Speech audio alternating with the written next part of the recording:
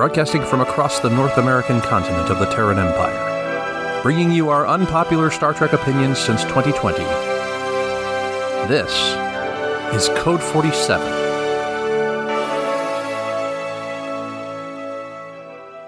Back again, lucky episode 53. Yes, I just made that up. I don't think there's anything inherently lucky about the number 53, but we got a great show for you. This is the Code 47 podcast on the Secret Friends Unite podcasting network. I am Charlie Carden. I am captain of the USS Grand Petoskey, the Michigan chapter, I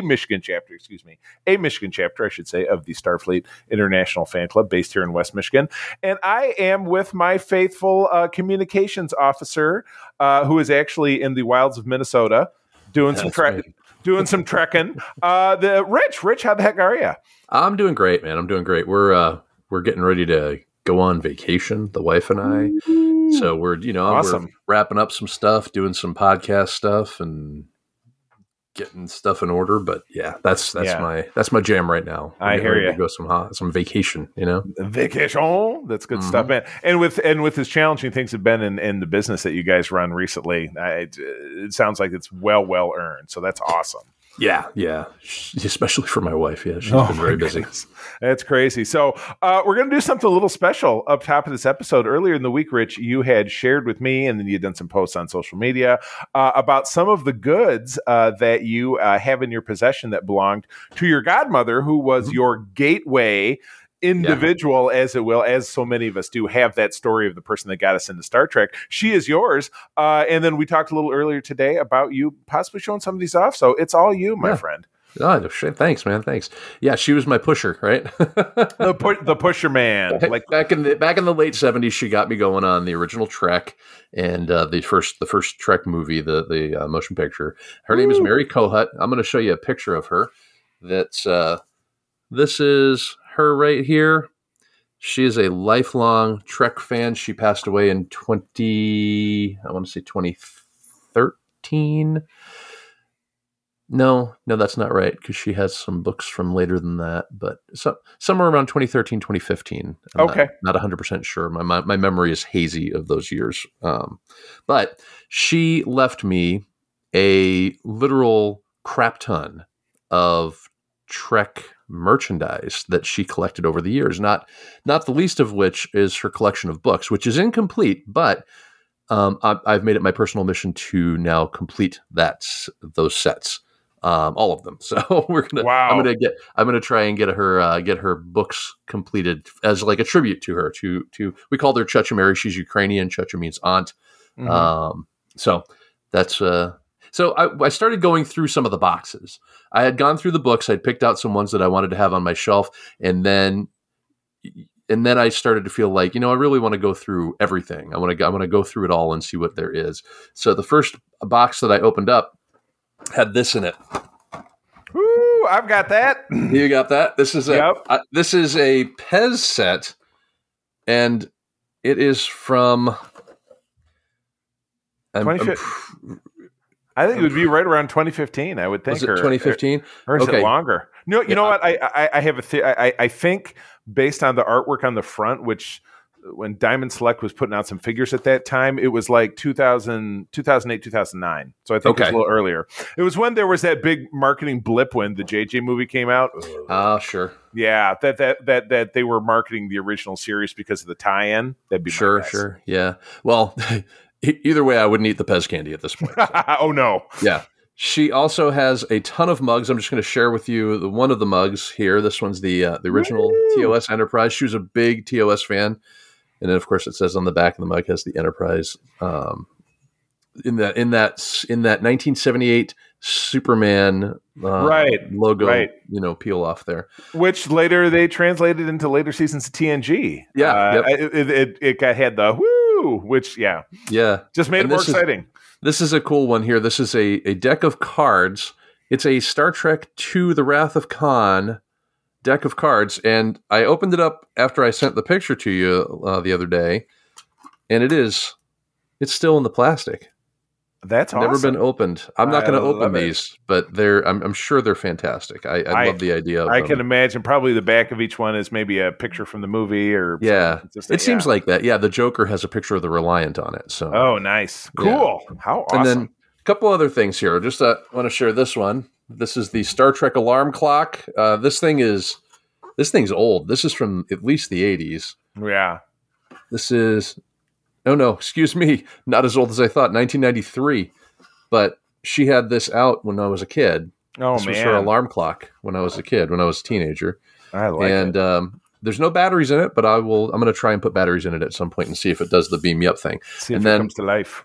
Then I wanted to share a couple of quick items from her book collection. This one here, I don't know if you've seen this book. I have, and it has the red like paper, but so it looks like a book from the 60s. It's a pulp novel looking book, but it's about it's a Sam Cogley adventure or mystery. Love it. Sam Cogley mystery, the guy that was Kirk's lawyer during the court martial in the TOS. And then there's this little number. Oh, I remember loving that one. First edition, bought on the day it came out. I don't know if you can see that. Slip. That's her. That's 10/4 of 89, which is actually tomorrow. Yeah. Believe it or not. That's right. The day this episode comes out, because we record on Sundays to pump it out on Monday. Yeah. So now, how cool is that? She was always that way. She was always, I will buy it the day it comes out. I remember when I was a kid, she bought one of the books when she came down to visit us. We went to the bookstore and she bought one of the books, one of the brand new ones. Yeah. And she stayed up all night and read the whole damn thing. That's like Harry Potter with my wife and my stepkids. They were that before I knew them. They were that way with Harry Potter. Yeah. Buy the book at midnight, read it all night. I know your wife's a big Harry Potter fan, so I'm sure you know what I'm talking about. She is, yeah. Yep. Yeah. Yeah, I do. But yeah, so I appreciate you letting me put her out there in the universe. She is absolutely. She is very influential for my fandom, not just of Star Trek, but of everything. She taught me to love who I am and what I love. So that's awesome. God, well, and the name one more time? Mary Kohut, Chacha Mary. Chacha Mary, patron saint of Code 47 and of Rich's podcasting dynasty as at large. So, well, cool. I'm going to utilize a feature of the show that I've not utilized before. Okay. That was super fun to use the pause feature. Rich and I were both super guilty of not doing the homework for the first news story. No, there was we're obviously talking into the news now. We have 3 little featurettes this week. The first one is a 14-second commercial for Star Trek Prodigy, which we are going to have in now less than a month. It's just 3 weeks away. Really looking forward to it. But you're seeing the Prodigy kids, the wacky kids, dinking about with their ship, which is called the Protostar. Oh my gosh! Yes, the Protostar. Protostar, I see. I'm already remembering. Though I probably couldn't tell you any of their names just yet. Though Murph is one of them. Murph is the Blob, right? Murph is the Blob. That's D. Bradley Baker, the famous cartoon voice actor. So. And again, what can you learn out of 14 seconds? But it's fun. He's like, oh, you got to fix this thing or whatever. And he's like, you're the engineer. Well, what's your job? I thought I was the captain or whatever. It's funny. It's kids. It's teenagers. You know what I mean? Yeah, so this is going to be good. You're going to be watching this with Miles. You talked about wanting to. Yeah. Yep. Yeah. Awesome. I'm gonna. Like I said, the animated shows are going to be my way of trying to get him to jump on the bandwagon with this.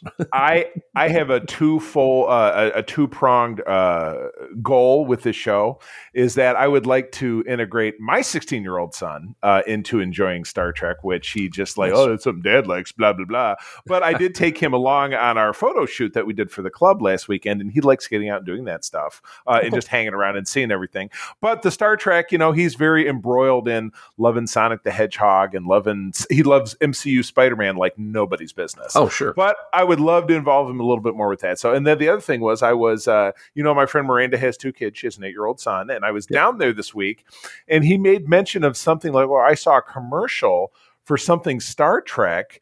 and he was, in his 8-year-old logic, he was a little fuzzy about it. I think maybe he was talking about Star Wars Visions because he said something about anime, but maybe he meant animated. So I was trying to tell him about this, and I just was getting like, but they have Paramount Plus. They have Paramount Plus. They use our login, so which not to be repeated.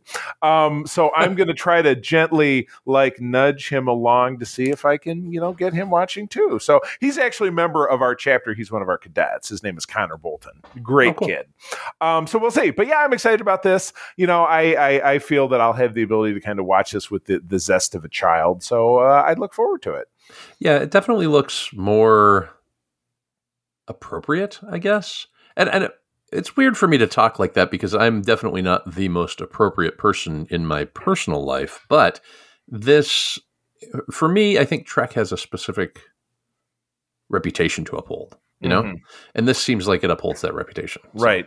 Unlike other things that we might talk about potentially later in this program. I don't know. But anyway, thinking about things that are a little bit more traditional Star Trek, we got some images this week, and it's weird. This headline is deceptive. Set images from Star Trek Picard Season 3 hint at a new ship and more, but we're doing Season 2. So is that, production wrapped, and this is jumping even far further than that, or am I just misunderstanding? Okay. No, I think Picard, they're in the middle of working on Season 3 at this point, right? Gotcha. Okay.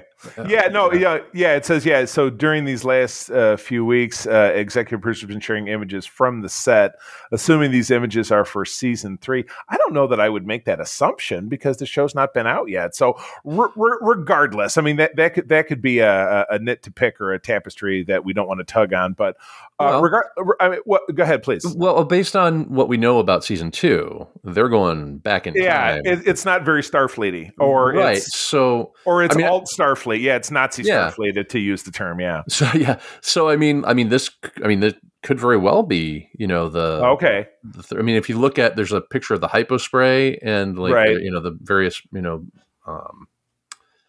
medicines and stuff like that, and it looks pretty future, even more future than Right.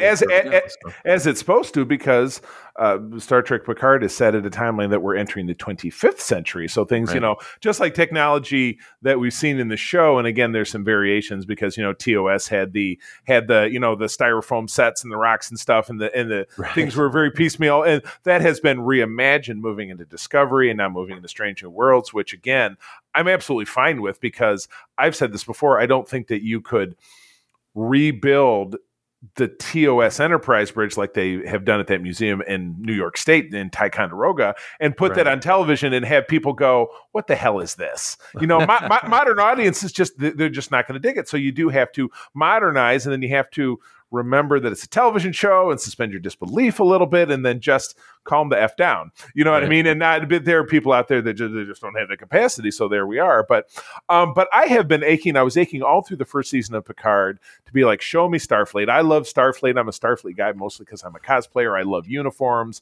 So I want to see new uniforms. I do like the 2 variations of Starfleet uniforms that they gave us in season 1 of Picard. One being the current time frame, the other one being 15 years prior when Picard quit Starfleet. It was a slightly different one, which we saw in a couple of different flashbacks. So hopefully they won't have another variation like they did. Like with this Discovery in season 3, they had the gray one. Yeah. And I skipped that because I now own, and it was featured in the photos that my friend Joe shot of us last weekend. They've taken that same exact style, but they've added color back to it. So mine is red, command red, with that stripe down the middle, and that's a really a warm one too. So that's gonna be a good one for those winter cosplays. But it was a little hot last weekend. But yeah, I'm aching to see more Starfleet stuff, and this gives you kind of a glimpse of an MSD or a Master Systems display that shows a ship, but it right in the middle has the screen of death, warp drive offline. So they're just still spoiling it for us. So, Rich, you were a big lover of Picard, weren't you? You really enjoyed watching it. Yeah, I really enjoyed it. Yeah, a ton. I'm looking forward to season 2. If you scroll down a little bit, there's some pictures that we saw last week, I think. Probably. With the alien eating, and then the bosun's whistle, and the the neon sign from Star Trek 3. Gotcha. But yeah, I mean, I think this is just a photo dump of some stuff. But yeah, this is it's I like getting the little teases. I don't want to get spoiled. I'm looking forward to it. I'm ready. So I'm ready to take it on. Well, are you ready for a little story about swag? Now, I have not owned a Tribble, with the exception of the fact that on our cat tree there was a dangler that got torn loose.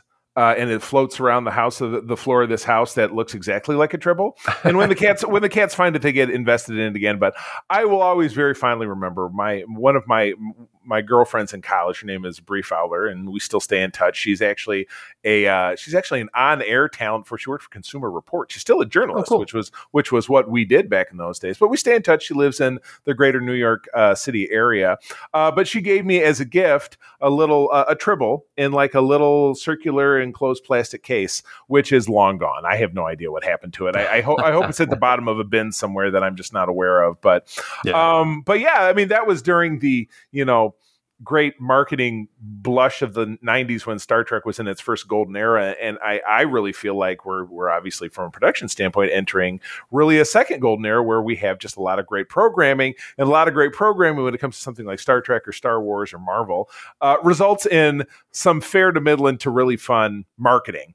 Sure. And in this, we're getting back Tribbles. We're getting, instead of just being the small, lightly colored, basically the size of your hand kind of Tribbles, we're now getting a little bit more giant size ones, which kind of reminds me of the short treks with Edward, with H. John Benjamin as the snotty scientist who weaponized Tribbles. Did you end up seeing that one? I haven't seen that one. We had talked for a while about doing an episode about the short trek stuff, but we never did. It never materialized. And that's a great idea. In the pantheon of this program, that was done with myself and Alex, who launched the show with me, and Todd. However, I'm a firm believer in the fact that it could absolutely be done again, because I think it could come with some fresh perspective. So I'm open to that. If that's something you want to tackle in the future, I'm totally with you. So we will get that figured out, because we have a history on this show of kind of turning on a dime and just doing what we feel. And I think that's the way it should be. I don't think it has to be. I started out with the way I think things should be, and then you came on, and then Aaron was with us for a long time, and we had different ideas, and we turned things around, and I think the results were good for the vast majority of it. So definitely. So anyway, you have a lot of obviously merch that came from the godmother, whose name I forgot. It was Mary, correct? Mary. Yep. Yeah, I get bad with names sometimes. That's okay. I apologize. No disrespect intended. Do you have a Tribble? Do you have a Tribble in this collection? There's no Tribbles. No. There's no Tribbles. So these are kind of nutty, because not only are they're multicolored, which is like, well, who cares? Right. A varying size, but also app controlled. Yeah. So you can download yourself a Tribble app, and you can make these little buggers make some Tribble noises. And do we also move, though? That's what I'm trying to figure out. Giant silver Tribble, full Tribble family, app enabled interactive Tribble. So I assume that just really extends to the point that you can touch them, they'll go coo coo, or if you put them too close to somebody you don't like, they're gonna squeal. So you'll know if there's a Klingon around. Right? Yeah, you can out people that you don't like as Klingons. Exactly. Now, do keep in mind the app enabled interactive Tribble looks like it's the giant one, and it's only an episode of 3 or a limitation of 300. Also, according to the photograph at the beginning of this article, Gorn, who wear sweatshirts with their own picture on it, also don't like Tribbles and could just as likely throw them at you. So be cautious. I mean, if anybody's going to wear a sweatshirt with a picture of themselves on it, it would be the Gorn. So the Gorn are really very self-serving. Yeah, they are. Yeah, it's kind of like wearing the T-shirt of the band that you're seeing when you're at the concert. The 1993's Airheads, a movie that Todd and I can never. We can never. I enjoyed. He hates it, but we can. We can never come to an agreement about it. Now, where do you stand with that movie? Airheads, I saw once. I rolled my eyes and I moved on. So okay, fair statement.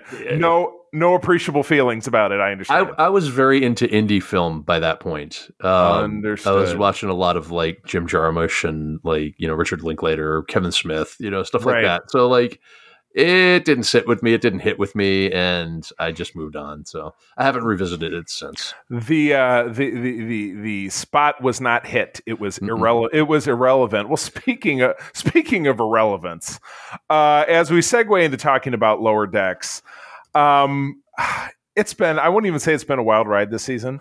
There have been some lows. There have been some lower than lows. There have been some lows that have gone below that. Yeah. We've kind of gone back up. I kind of enjoyed last week's episode because I thought that it wasn't quite so racy and it wasn't potentially as referential as the one that was before that. But they literally turned this current episode into your Billy Joel's greatest hits, double disc, and they gave it a name that literally says shit, and wow. they just absolutely nailed it. This was so the crew, quick summary. The crew has an efficiency expert on board, someone who conducts drills, a previously heretofore unknown alien who can split in 3 parts, and that was the gimmick, and she kind of dances around a little bit. She's bipedal, so she's not weird, not too different looking. But yeah, they take they have these little holodeck pods that the crew is expected to do drills in. They do a switcheroo where the senior staff becomes the junior staff becomes the command staff. And it's a greatest hits. There's references to Spectre of the Gun. There's references to all the Borg episodes. There's references to the Mirror Universe. Star Trek 3. Star Trek 3, exactly. So, and a lot of that is kind of fine. But to be honest with you, when we hit the part where they just decided one of the holodeck exercises was an orgy, I was like, and I just watched it again with April, and I'm like, this is what Rich and I have been talking about. This is not earning its stripes. This is not. No. Oh, the naked Rich, time. They went right for the naked time, and then they upped the ante. It's not just Tasha Yar, borking Data. It's now. Literally, what was it? Boimler who was showing everybody his, the old winky, right, starfish there, and then Dr. Tahana crawling all over Stacks, yeah. And Rich, fortunately, this does answer your question because I caught a glimpse of a human-shaped boob on her. Okay, as she zipped around. So I'm glad that we've got that resolved. I know that it was an issue for you a couple of episodes back. It's put to rest. Yeah. I hope that makes you feel better. But yeah, oh my God, dude, it's like I was holding out hope. When you and Aaron and I have been talking about this, and you're like, the potty mouth is just, I can't watch this with my kid, and it's a cartoon, and I'd like to be able to.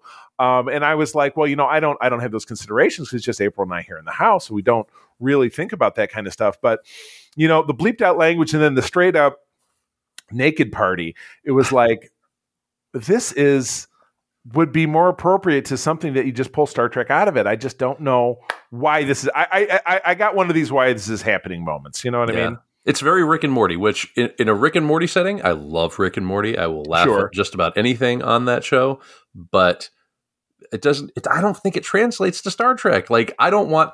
I said this the last time. I don't want my peanut butter in my chocolate. I don't want my chocolate in my peanut butter. When it comes to Star Trek, it has to have.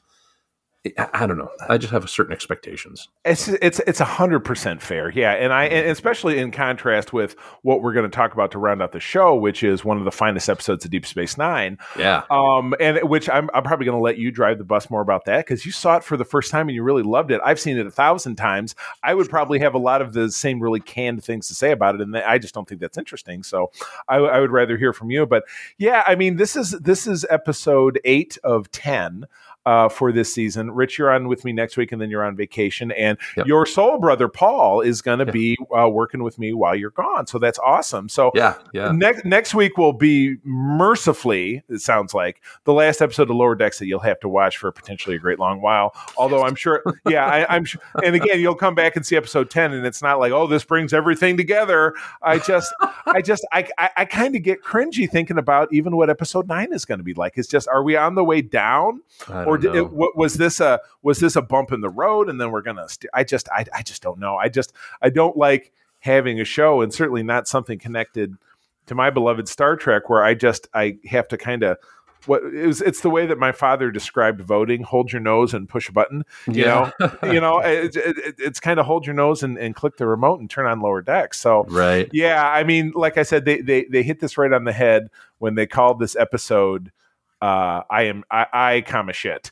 Because that was the name. That was the name of Boimler's Borg character at the end. So Excretus, which I misspelled in here. So but I figure I have to make a play of some kind of that in the title of the show because they really nailed it. But anyway, go ahead. No, I was just going to say that I actually enjoyed the fact that Boimler had to go through over and over and over again because he had to get to 100%, and then the shtick was he had to fail.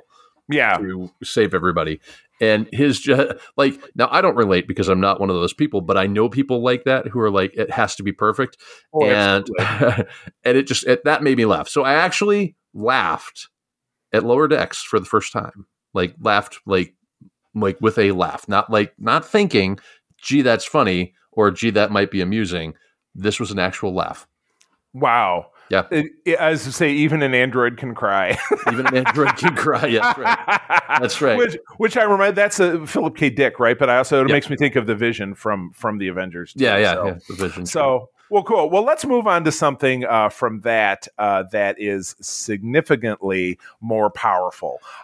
Rich and I have been talking, and we had a conversation just before we got the show rolling last week, and then several other earlier episodes of Infinite Diversity. We talked about episodes from Deep Space Nine, but DS9 is kind of your Trek blind spot in a lot of ways, Rich, because you've seen now, thanks to your involvement with me, but your association with the show, and then with the Grant Petoskey in the chapter, you've seen several episodes of Deep Space Nine, but it's probably down to probably you've seen maybe 10 or 15 total. Yeah, not a ton. Out of 176. So there's definitely a lot more to go. So what Rich and I decided is that both this week and next week, and again then he's on vacation from episode 55 on, we're going to tackle a top 10 list, and of course there are lists. The world is full of lists. So this was a top 10 list that cobbled together of best episodes of DS9. So I picked this one. It's certainly very high. It's I don't have the list in front of me, but it's certainly in the top 5 of that 10. But this is season 6, episode 19, In the Pale Moonlight. And Rich, I will read the summary. Sure. And then I kind of want to, like I said, kick it back to you because, again, I'm the old sod who can be like, oh, this thing and that thing. And they mentioned the Cairo and Captain Jellicoe from the Chain of Command. That was his ship and blah, blah, blah. So it's just like, though by that time they mentioned someone else was captain. So you could potentially, in your headcanon, think that Jellicoe moved on to become an admiral. Then he was part of the New Frontier series. Right. That's true. Think about that. Well, speaking of which, my godmother's books, she has almost every single New Frontier book. She's missing one. That is awesome, and that series has been inactive since about that time. So there's no movement on New Frontier, which is kind of a bummer. So anyway, here's a summary, and then it's going to become the Rich Show for the most part. Oh no, don't get nervous. I mean, while you're gone and after Paul leaves, I might be doing this show by myself. So I guess I'm going to take from your example. So here's a summary: with mounting losses in the Federation Dominion War and the specter of defeat, Captain Sisko enlists Garrick's help to persuade, air quotes, the Romulans to join the Federation-Klingon alliance to win the war. However, Sisko soon learns that to save the Federation, he may have to betray the values it stands for. Whew. My goodness. Yeah. So the first thing that I want to talk about is Avery Brooks's performance in this episode. He comes from theater stock. The dude, I mean, he's been doing theater since 1970s. And this, I mean, it's a monologue, right? I mean, he's giving his captain's log, but it effectively is a monologue that strings the entire story together. It sews the entire story together, and he has moments where you can almost picture him doing this on a stage. It is a beautiful performance. It's a nuanced performance. It is probably one of the best performances I've ever seen in a Star Trek episode or movie, ever. Totally. And I don't say that lightly. I mean, I've seen a lot of Trek. I mean, like you said, DS9 is kind of my blind spot, but for the most part, I've seen just about everything else. And I just haven't seen anything as good as that. I was floored. I was absolutely floored. I was mesmerized every time he was on screen.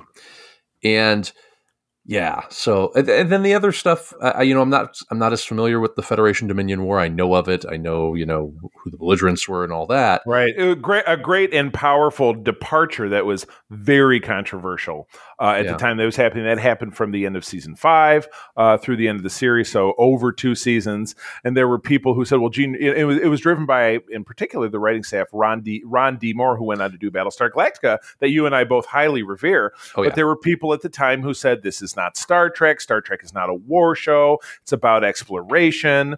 Yep. But the counterpoint of it is that it's some of the very greatest Trek, and it's a huge departure that generated amazing moments like the ones that we're talking about. So what is there really to complain about? You're right, Gene told stories in a certain way, but that doesn't to put handcuffs on the franchise and say that that's the only way that stories can be told. That's also very dangerous. Yeah, I think the thing is about DS9 is that, it's about exploration, Star Trek as a whole, but DS9, you're on a space station. And I understand they have the Defiant and they can kind of go off and, there's other things in the wormhole and all that. But for the most part, they're stuck on a space station. We are stuck in that kind of rather small world of the station. And to put the backdrop of a war behind it and have it be, I'm guessing it's I know it's an outpost. Is it right? It's on the Cardassian border, right? It's about, to get fully nerdy on it, it's about 6 hours from the Cardassian border. So what happened is pretty close. Yeah. So the Cardassians 40 years prior to the series went across their existing border and they annexed Bajor, and that became their border. And then with, the events of the series, they eventually withdrew and they resumed their old border. So Bajor is in a no man's land. It's not Federation space, but Bajor is not a Federation world. So it is unclaimed space, or it's the Bajoran system, as it were. Okay. Yeah. I mean, you give it a whole different meaning. You give it a whole different, reason for existing if you put this war behind it. Do you know what I mean? And I really enjoyed that. I enjoyed that. And I don't want to. I'm obviously going to try and watch all of this now, but things that I thought were interesting is that I didn't quite see the betrayal coming. Was it Garak that set the whole thing up? Right. He had a plan. He had a plan the whole time. Right. I didn't see that coming. I don't know enough about the Cardassians to really know. Should I have been expecting something? Potentially. Yeah. But yeah. Yeah. But when the ship blew up, the Romulan senator's ship blew up, and they started talking about, the Romulans are going to get into the war. My thought, I had it dawned on me at the same time it dawned on Sisko, and so that was pretty powerful. I mean, that was a very powerful moment, and man, Avery Brooks does a lot with his eyes, a lot with his face. He's a very theatrical actor. I'm just floored by this, and I want to see more. So I would love to see. I'm hoping that with what we do, with these other like greatest hits of DS9, I'm going to get to see more of Avery Brooks's acting chops, because he was on. He really was, and it's funny because he's one of the few actors that has no association with Star Trek anymore, and he's had some kind of mental health issues since the show went off the air. I think he might have had some legal issues as well. So I don't know. I'd have to dig a little bit deeper, but I completely agree with you. He was there. There are people that hold his performance and his character up against the rest of the leading men and women and aliens that made up, leading Star Trek series, because he really delivered, I would say, in a lot of ways, that Sonequa Martin Green as Michael Burnham really brings a close second, because she is an actor's actor. And I learned a long time ago that there are some female individuals that do not like to be referred to as an actress. So I try to simply say actor when I'm talking about. So as an actor, I feel like right up there with Avery Brooks, she really brings it. Definitely. You know what I mean? Yeah. No, actress is kind of a term of a bygone era. So actor just in general is the best way to, to address people when it comes to that role. Exactly. So there were a lot of bits and pieces in this that, they portrayed Romulans in a certain way, and the Romulans had been seen a smattering of times. They got, I think, exhibited more in TNG than they ever did in TOS. And the reason for that is that I think I read a quote once that said, why do we see the Romulans more? Why do we see the Klingons more than the Romulans? It says, the Romulans, we threw a coat of the Klingons, we threw a coat of paint on them and gave them a sash. With the Romulans, it was all the ears. We couldn't afford the ears because everything about TOS was about money, because their budget just kept getting cut and cut. Like I said, and there's one of the few shows out there that, it was canceled 3 times, and it took that third time to be the charm that it stuck. That it finally happened. So we hadn't had a ton of development about Romulans, but they're the absolute photo negative of the Vulcans. So they duplicitous in a lot of ways, just like the Cardassians, and so that was an interesting balance for me as well. Yeah, the Romulans have always been kind of an interesting. Well, because they're, like you said, mirror image of the Vulcans. They are a dichotomy with them, right? Like there's, they embrace their emotions, they embrace their warlike, ways and that sort of thing. And the Vulcans, of course, shun emotion and that sort of stuff. But we didn't really get to see a lot of them. I think the most I'd ever seen of them was in TNG with the unification stuff, right? With Spock and all that. So, I mean, they've always been kind of a mystery to me. So having them in this, having them involved with this to this point, pretty cool. I mean, they're not a new species to me, but they're not a well-known species, that's for sure. Right. And, as we know, what's unknown is only temporarily hidden. That was a quote from Captain Kirk. Yeah. So we learned more about it. So, one of the great episodes. I'm glad you enjoyed it. It really did set the tone for the episode that we're going to talk about next week, which is much more heavily involved with things related to the war and things related to the Romulans, and then something that you learned a little bit about watching Discovery, which is Section 31. Right. So, and the actual genesis of it, and the fact that the main character of Section 31 is a character named Sloan, played by the fantastic William Sadler in the 1990s. Really in his prime. So you're really going to enjoy that. So next week we will be discussing, and I'm going to screw up the name of it, Intim Ara Sila Legis. That is not the correct name of it, but you know what? You will hear all about it next week. Okay. But no, it's really quite excellent. So any parting thoughts before we wrap it up?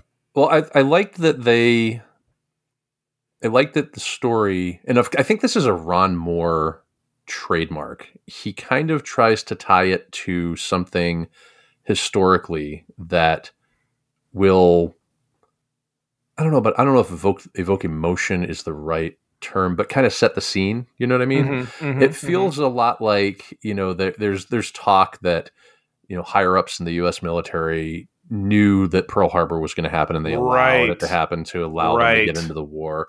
The Gulf of Tonkin attack. There was a purported attack by a U.S. naval vessel. No, excuse me. It was on a naval vessel. It was the North Vietnamese allegedly attacked a U.S. naval vessel that allowed us to escalate in Vietnam, or allowed them to escalate in Vietnam. And that's what this felt like to me. And I think that's what he was going for. I think Ron Moore is kind of an expert when it comes to giving us something that seems familiar, but setting it in a fantastical world like Star Trek or Battlestar Galactica. So exactly, I appreciated that. It for me, allegory is science fiction is all about allegory. If it's good science fiction, it's got allegory. So. Right. So not Lower Decks. Not Lower Decks, no. Oh my goodness. Well, cool. Well, I'm really gratified that you enjoyed it. And like I said, DS9 for me, while I cut my teeth on TNG and I love, the very cut and dry of the Starfleet officers, Commander Riker, Captain Picard, Worf, whatever it is, it is the varying shades of gray of the DS9 characters that I think makes it the most enduring series, and the one that just kills me that it's not in high definition because it doesn't have the popularity of TOS and TNG. So somebody out there doesn't feel that there's money to be made. So I know not of such things. I will continue to enjoy it on its crackly standard definition goodness for as long as I still have eyeballs. I will still watch it. Absolutely. That it makes it hard when you're watching it on a high def TV when you see every little imperfection in the film grain or in the video grain. I guess we gotta say. Yeah. Very true. Shot in the film, but exactly. But yeah, maybe someday they'll remaster it. I hope so. When discs are a thing of the past. Sorry, Rich. Don't mean to scare you. Don't do that. Never, man. See, look, vinyl is coming back. So. Yeah. Well, 8-track tapes will be next. Really? Maybe VHS. Oh my God. Well, that's the wrap of the show. So, Rich, do that thing that you do, Scooby Doo. All right. Well, for more information about Starfleet International, please visit the USS Grand Petoskey and Region 13 on Facebook. All right. Nice and simple, friends. Thank you, as always, for joining us. I'm going to tell you that sharing is caring and to keep on trekking. Keep on trekking, indeed. I don't have an outro for this one. That works for me. I'll just steal yours. Keep on trekking ×2. Code 47 is part of the Secret Friends Unite podcasting network. Visit secretfriendsunite.com for our great shows, articles, news, reviews, and more. Secret Friends Unite podcasts are available on Apple, Google, Spotify, or the podcast platform of your choice. If you would like to be part of the conversation, visit our new Discord server, or join us on Facebook, or follow us at Secret Friends U on Twitter. Please subscribe to Secret Friends on YouTube, and don't forget to visit our merch store at tpublic.com. Just search Secret Friends Unite. Thanks for listening.